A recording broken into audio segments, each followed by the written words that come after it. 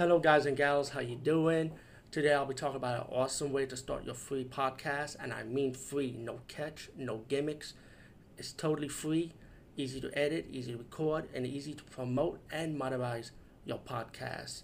It's called Anchor.fm, and I highly recommend you guys and gals check it out and start your own podcast and let your voice be heard. And also, don't forget to listen to Wild Dog Podcast and tell them that I sent you and that you hear it from me. So you get more people to join Anchor.fm. You will not be disappointed because they will also put your podcast in other platforms and then make it very, very much easier for you. Have a great day, everybody.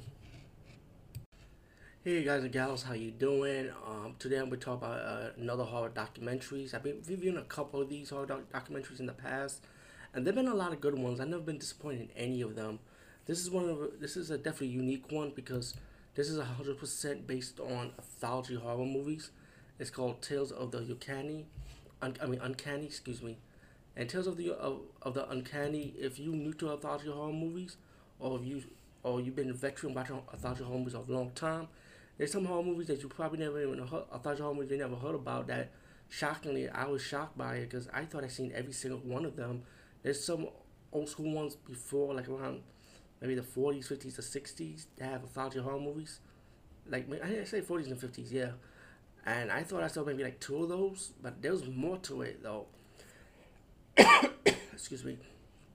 And I highly enjoyed it. They have interviews with writers, directors, producers, and they just talk about every single anthology horror movie that have ever been released, even in the silent era, which I was surprised, you know.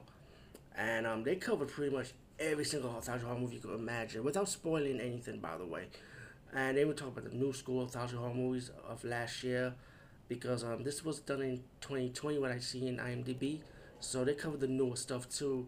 Me, I have a different opinion of the newer anthology horror movies. There've been a few of them I do not like. I prefer the old school ones. Before, I mean, I do like Trick or Treat. I do like VHS, but there's some others that came out. I won't not say names. I don't want to put them down or nothing.